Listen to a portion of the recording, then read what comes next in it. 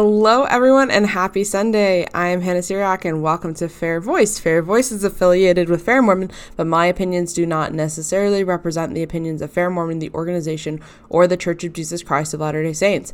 I hope y'all are doing fantastic. I hope you had a chance to watch the Book of Moses conference that just went down. We live streamed it from Fair Mormon Facebook page. It's also live streamed from the Interpreter Foundation Facebook page. You can go watch it now, I believe. Don't quote me on that. I think you can. But in other news as well, we have the first segment of the Q&A today, and that'll be at the end. We're doing that at the end for a very salient reason. The question of the day was a bit of a softer question.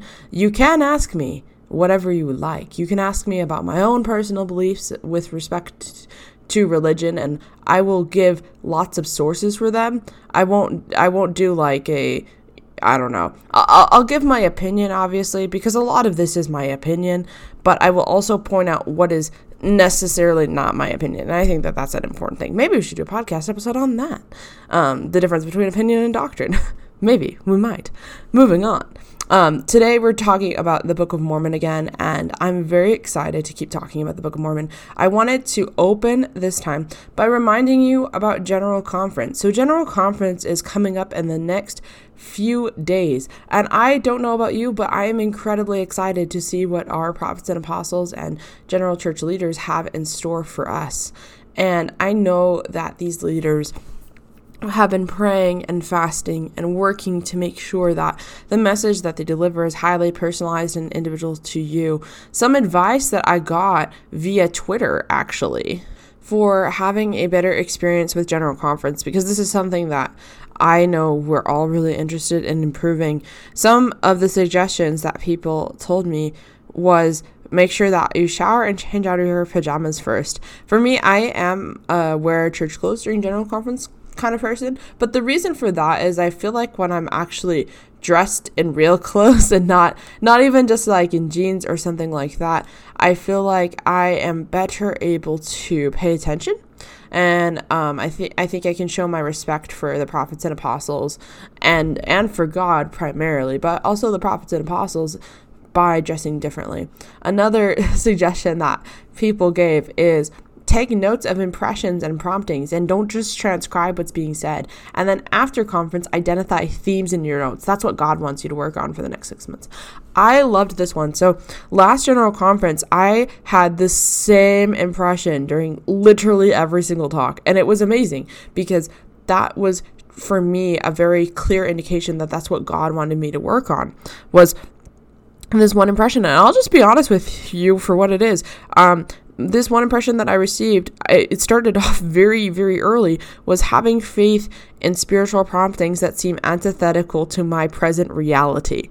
That was what God wanted me to work on. And I've had a lot of marvelous experiences working on that, and I've gained a lot of really good faith and knowledge and hope and charity from these experiences. So that's a suggestion that I think is actually really beautiful.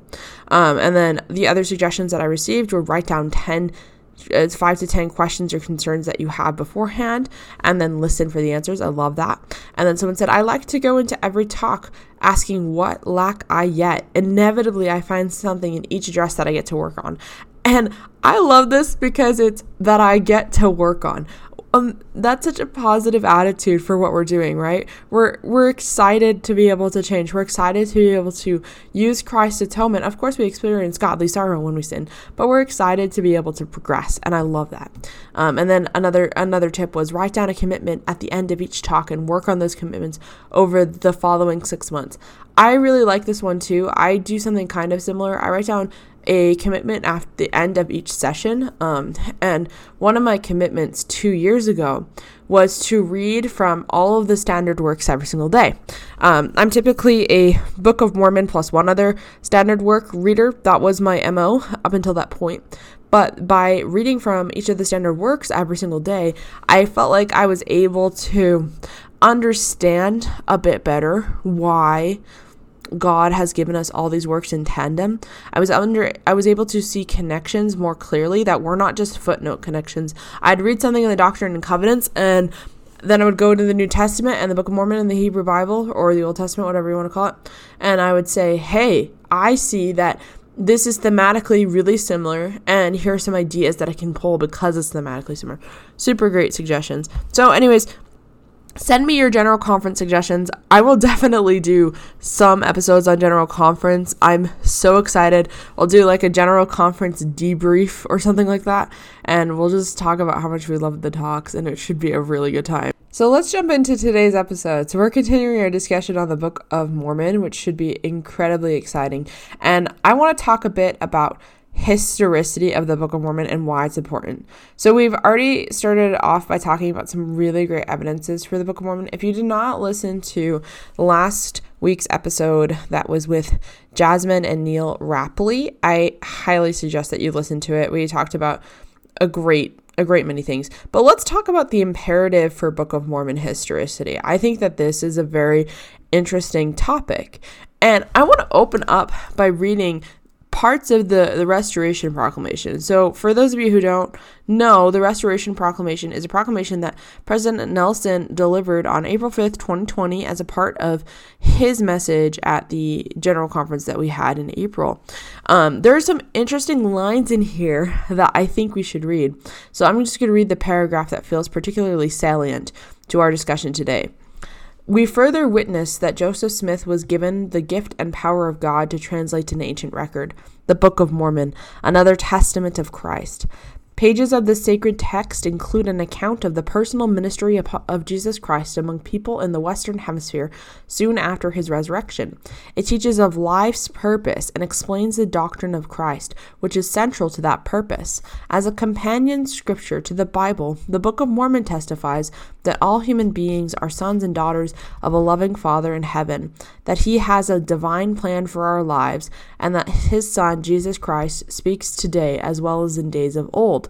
So, there are some interesting things to unpack there, but one thing that I really have emphasized in my study is the power of God to translate an ancient record. I don't find it a mistake that they included that it's an ancient record. I don't think that that's a mistake. I think that that's an important detail to emphasize because Book of Mormon historicity has come under contestation, but there's a great many reasons why we need to take the Book of Mormon as an ancient document. And I'm just going to read a Hugh Nibley quote to kind of set the scene for what we're going to talk about today.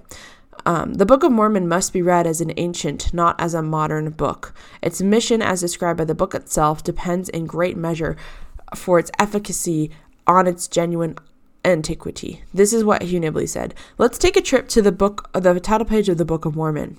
So in the title page of the Book of Mormon, we read the Book of Mormon, an account written by the hand of Mormon upon the plates taken upon the plates taken from the plates of Nephi.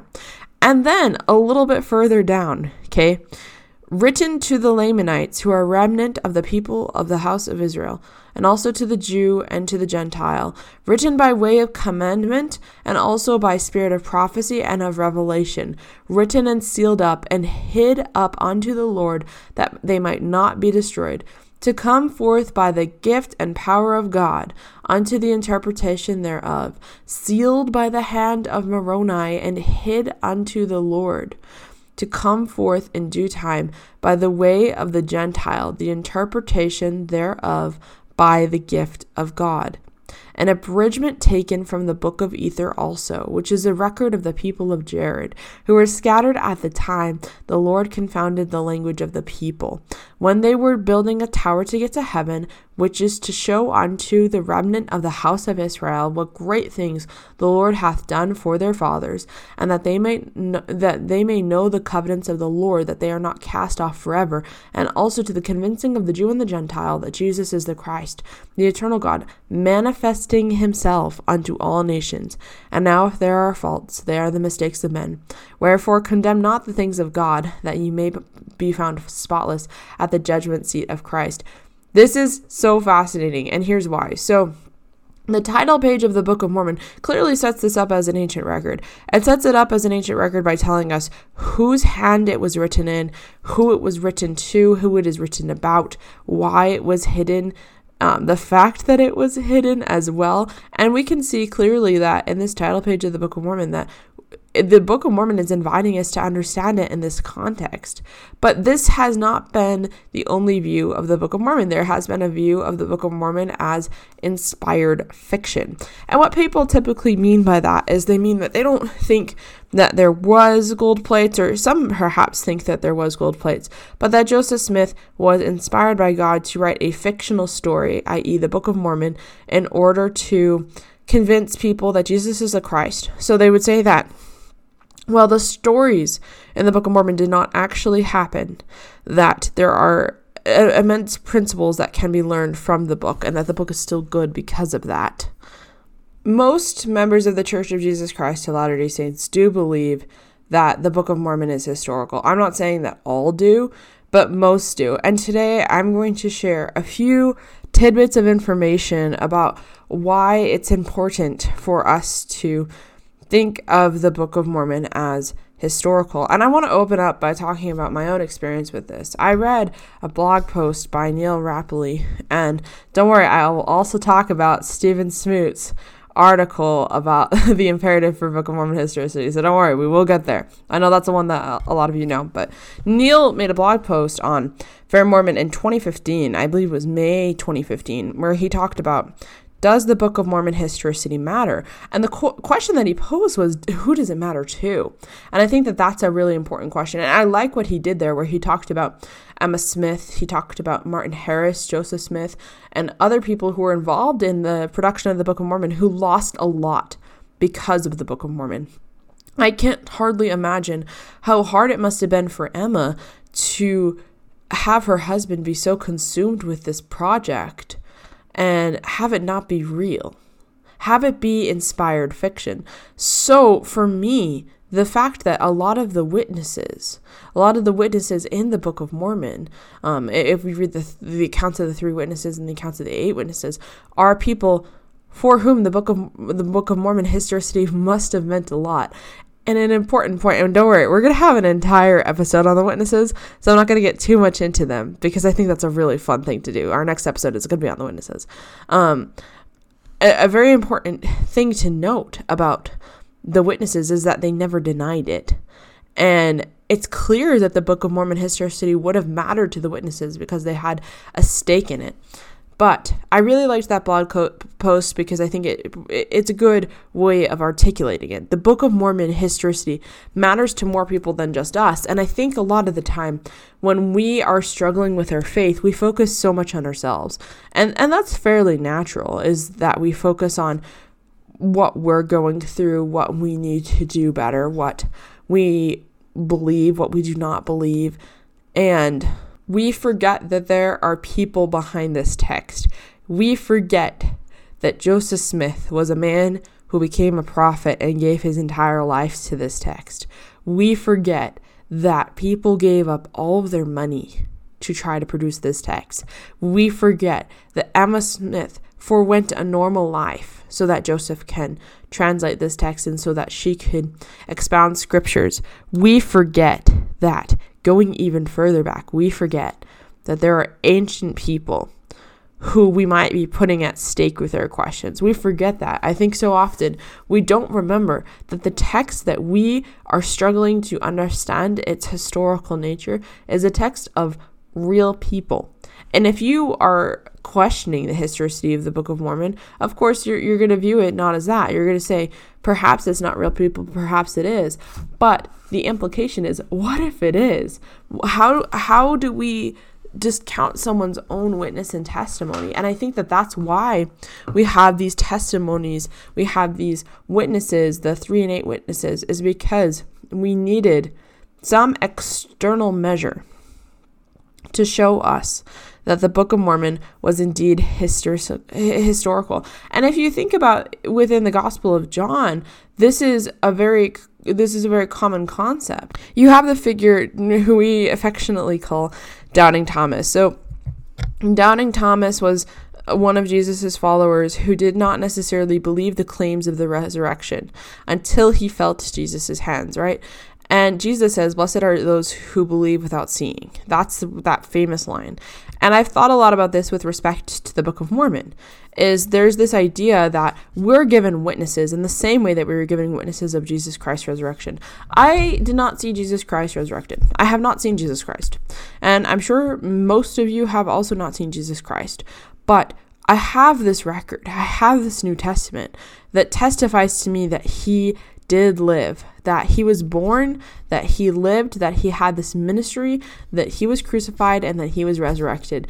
And parts of that book are disputed. There are plenty of parts where people don't think it's historical. Let me tell you, there are plenty of parts where people will try to say that it's not true. Same with the Book of Mormon. There are plenty of parts in the Book of Mormon where people will try to say this book is not historical, this book is not an ancient record. But at the end of the day, it testifies of Jesus Christ. And at the end of the day, my belief in historicity of any ancient text is based on evidence, but also a witness from the Spirit. Because as members of the Church of Jesus Christ of Latter-day Saints, we have an expanded epistemology.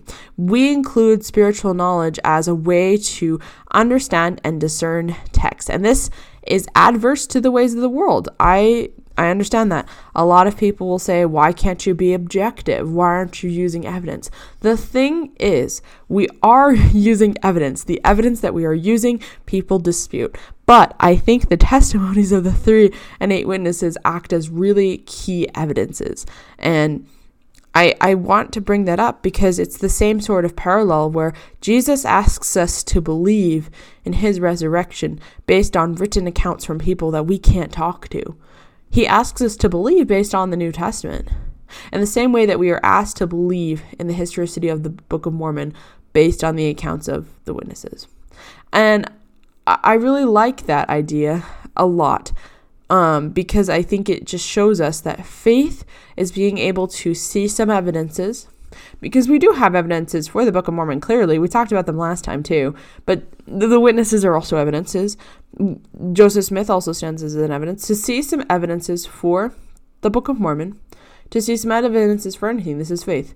To see these evidence and then pray after you study it out and to decide if it's true in that way. So what we really have to do is we have to see all available evidences and then decide. But that decision is based on faith. And let me tell you, whether or not you are a religious person, everyone has faith in some things. Everyone has beliefs that are not completely based in fact, because at the end of the day, a lot of what we do as human beings is interpret facts. We interpret truth claims that we see. We interpret truth presuppositions, and sometimes we're right and sometimes we're wrong. And a lot of people will try to say that consensus is the best way to determine these things. But let me tell you right now, consensus is not the best way to determine these things. Consensus brought us that the earth was flat. Consensus brought us that so many different things that are so antithetical to science as we know it now. And that's even a loaded term, right? I don't even know if we can particularly define science in a traditional sense, because so often people will talk about science as in forms of exclusively consensus. But so science means knowledge, right? So that's what science means, is knowledge. But because we know that there are other ways to determine truth beyond merely critical thinking, because we have an expanded way of determining truth, we have to keep that in mind when we look at the Book of Mormon. I think that a testimony of the Book of Mormon relies both on evidences but also on a spiritual witness.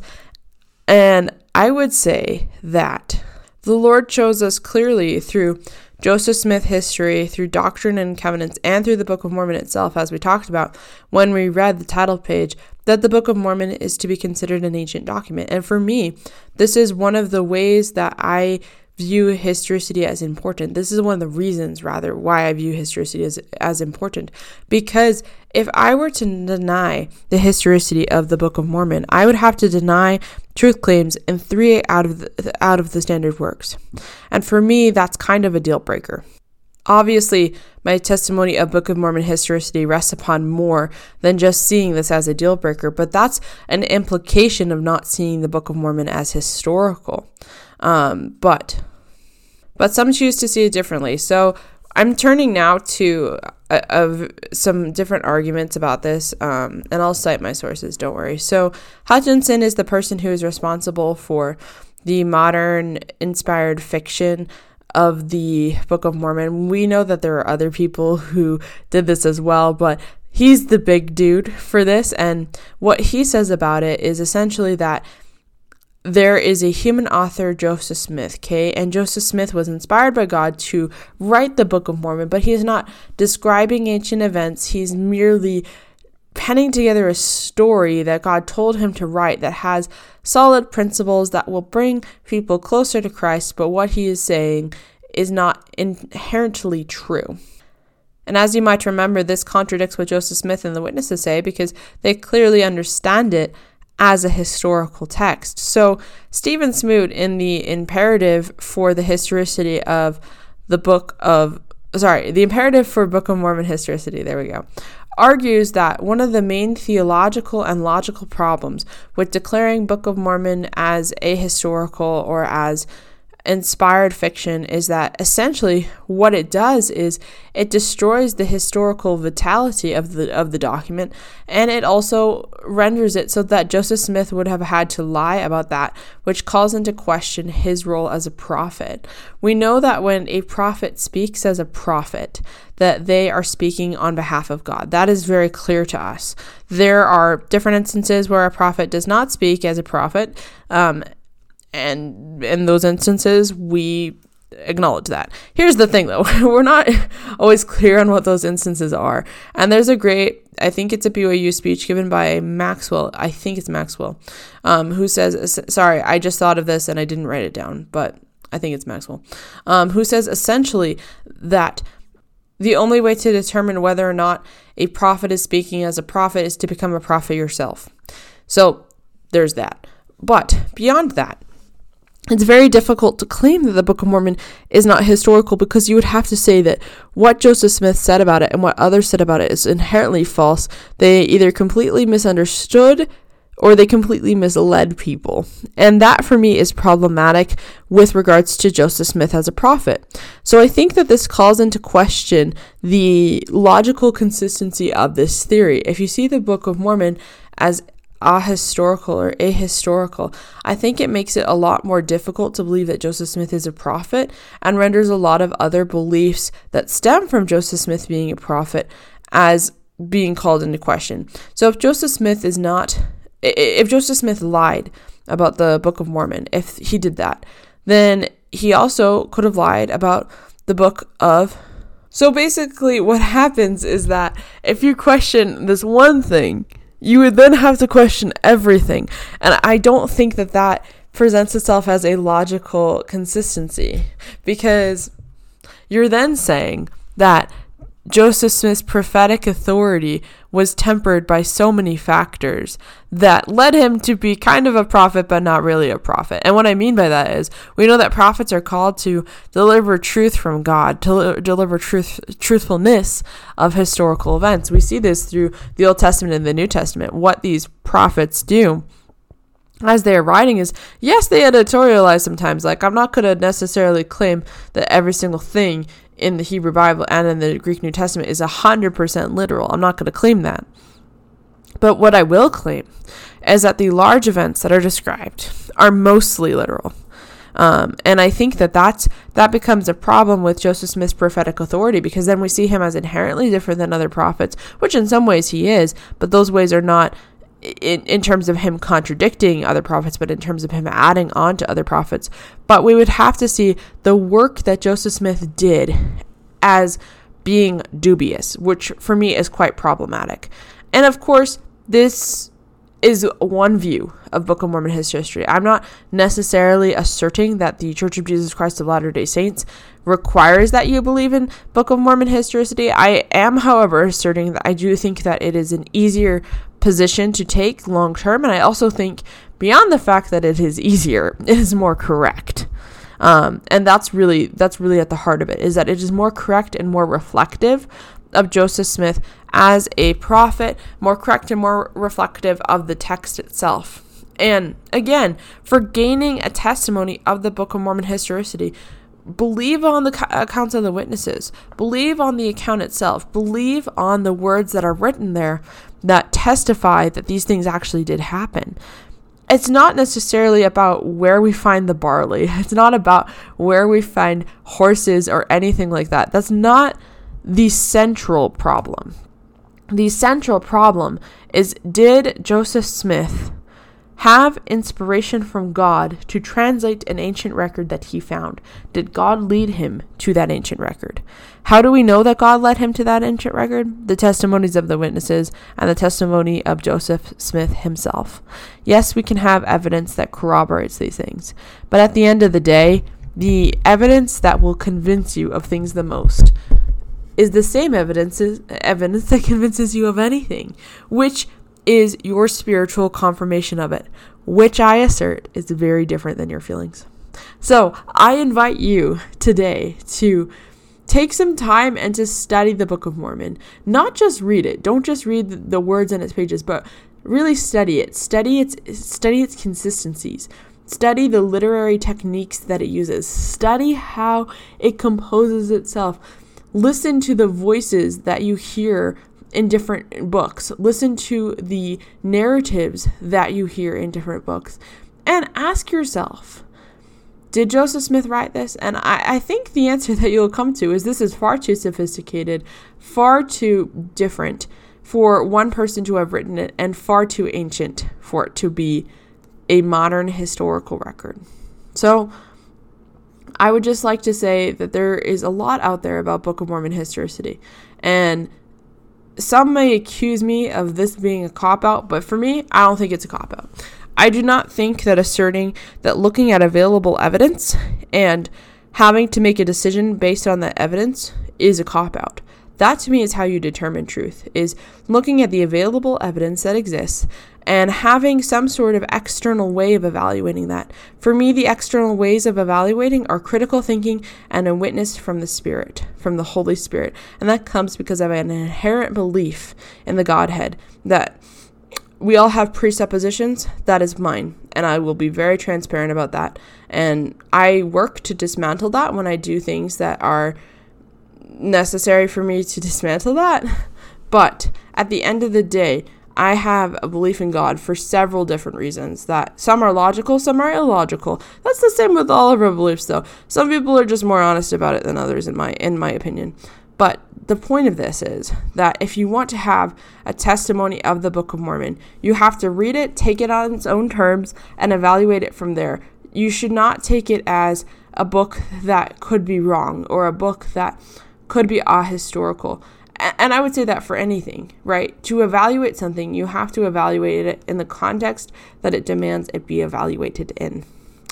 So that was today's episode on that section. And I would like to just cite one talk today. I said I'm going to do a talk a day until we get to General Conference. And the talk that I picked today is Safety for the Soul by Elder Holland. I thought it thematically fit with what we were saying. And I just want to read one section of it. I testify that one cannot come to full faith in this latter-day work and thereby find the fullest measure of peace and comfort in these our times until he or she embraces the divinity of the Book of Mormon and the Lord Jesus Christ of whom it testifies. If anyone is foolish enough or misled enough to reject 531 pages of a heretofore unknown text teeming with literary and Semitic complexity without honestly attempting to account for the origin of these pages, especially without accounting for their powerful witness of Jesus Christ and the profound spiritual impact that the witness has had on what is now tens of millions of readers, if that is the case, then such a person, elect or otherwise, has been deceived, and if he or she leaves the church, it must be done by crawling over or under or around the Book of Mormon to make that exit. In that sense, the book is what Christ himself was said to be, a stone of stumbling, a rock of offense, a barrier in the path of one who wishes not to believe in this work. Witnesses, even witnesses who were for a time hostile to Joseph, testified to their death that they had seen an angel and had handled the plates. They had been shown unto us by the power of God and not of man. They declared, wherefore we know of a surety that the work is true. Now, I did not sail with the brother of Jared and crossing an ocean, settling in the new world. I did not hear King Benjamin speaking his angelically delivered sermon. I did not proselyte with Alma and Amulek, nor witness the fiery death of innocent believers. I was not among the Nephite crowd who touched the wounds of the resurrected Lord, nor did I weep with Mormon and Moroni over the destruction of an entire civilization. But my testimony of this record and the peace it brings to the human heart is as binding and unequivocal as was theirs. Like them, I give my name unto the world, to witness unto the world that I have seen, and like them, I lie not, God bearing witness of it. I ask that my testimony of the Book of Mormon and all that it implies, given today under my own oath and office, be recorded by men on earth and angels in heaven.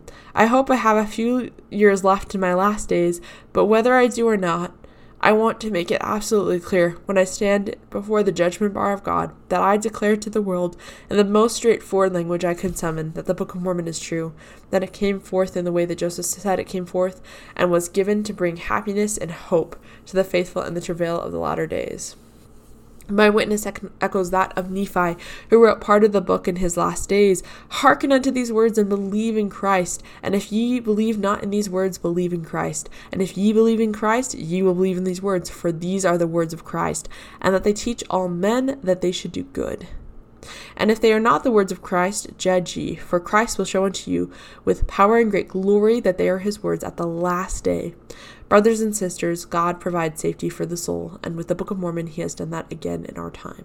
End quote. The reason I really like this is because Elder Holland emphasized on something that's really important. We had not seen these events. We have not been there. But we know that these are the words of Christ because of the way that they make us feel and because of the way that they can change us. One of the greatest evidences for the Book of Mormon in my own life has been myself.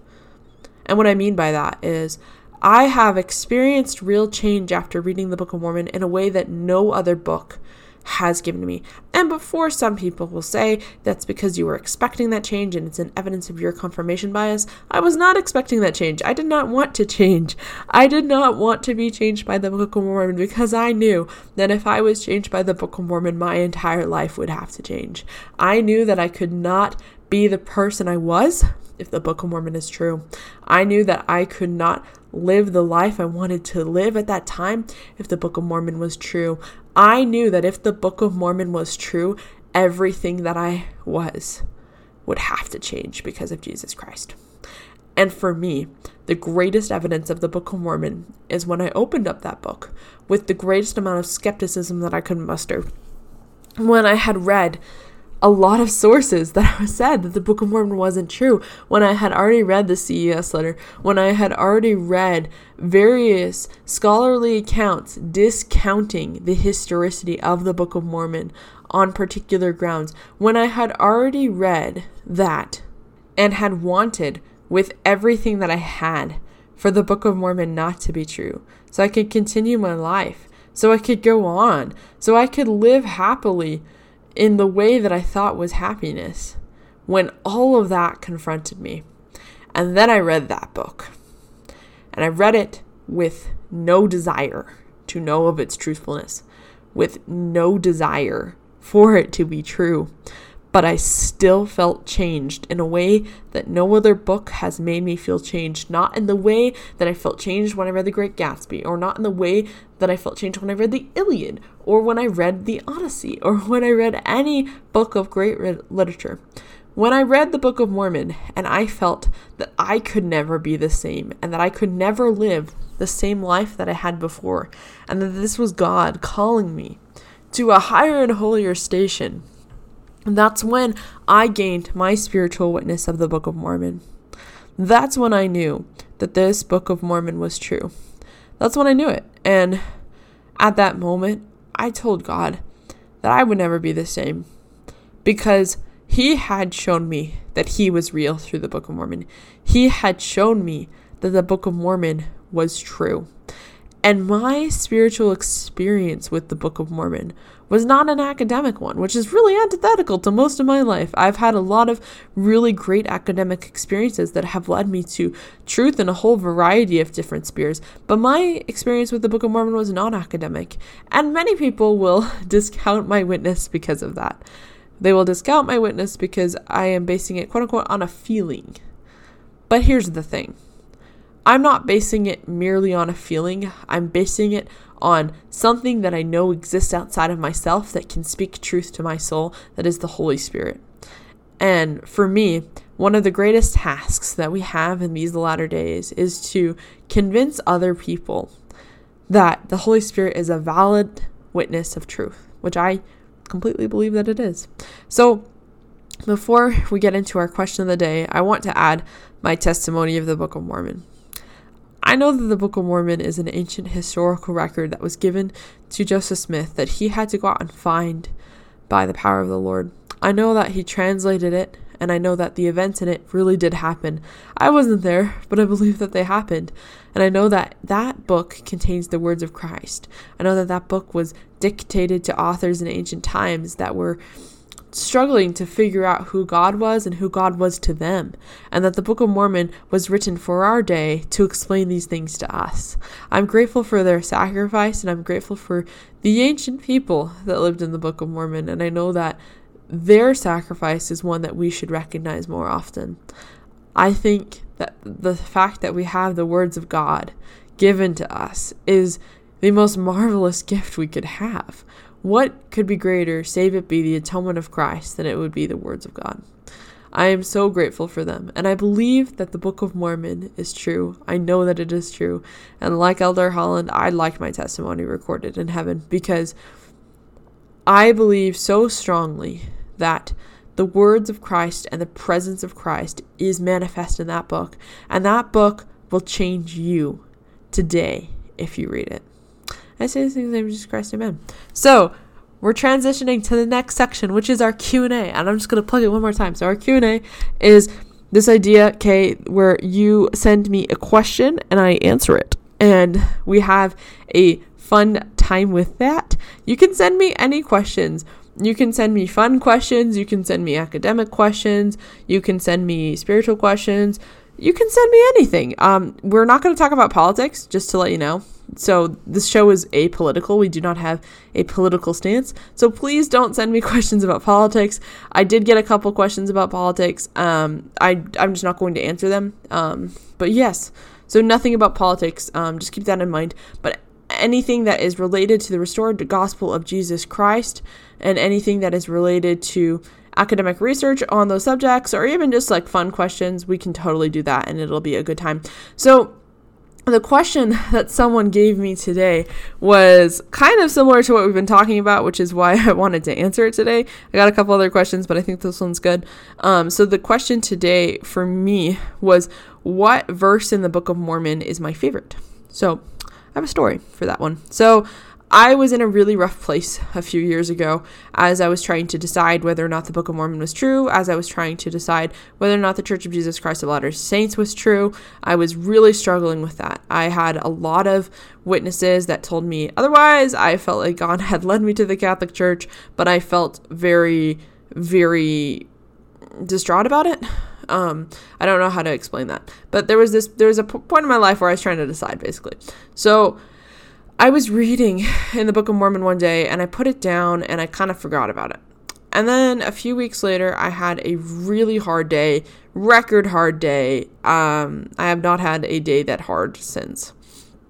And I came home, and I was crying a lot, and I didn't know what to do. I just couldn't stop crying, and I had the strongest impression. Just read the Book of Mormon. And I was like, I don't really want to, but that's fine. We'll see what happens. And I opened up to the Book of Moroni, and I'm pulling up the verse right now, and this was the first verse that I read, is Moroni 7, verse 41. And what is it that ye shall hope for? Behold, I say unto you that ye shall have hope through the atonement of Christ and the power of his resurrection, to be raised unto life eternal, and this because of your faith in him according to the promise.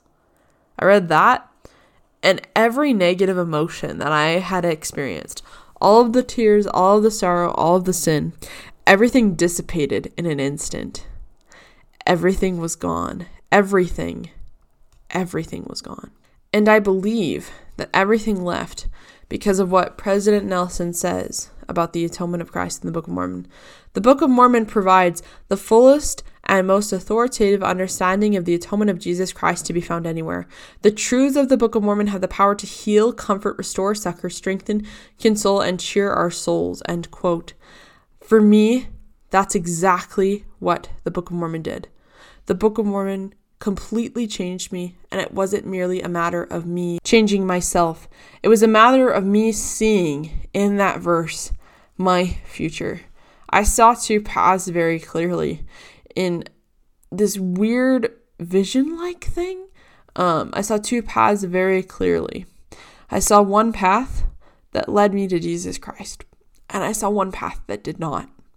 And I saw on the path that led me to Jesus Christ daily reading of the Book of Mormon. And that's when I knew that I had to change, and that's when I knew that I could change. And by reading this verse in the Book of Mormon, I felt like I changed more than at any point in my life. I felt like I made more progress through the course of 30 or so words than I had throughout the course of 18 or so years.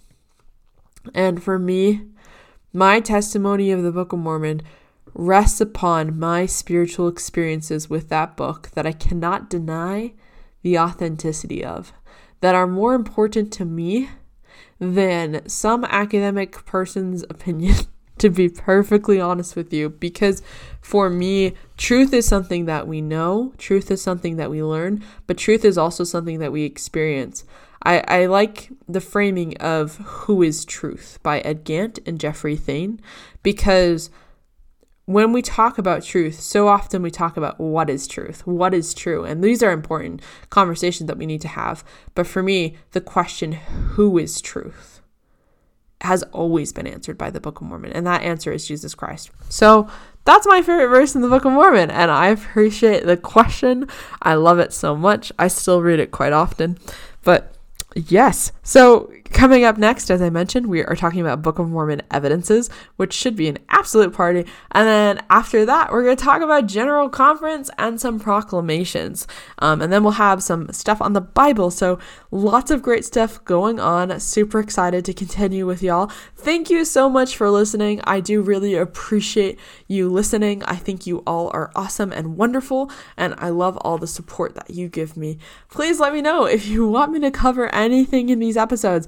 We've had a few episodes come out of request, so I will listen to your requests most of the time, unless it's something that we just can't do, if that makes sense.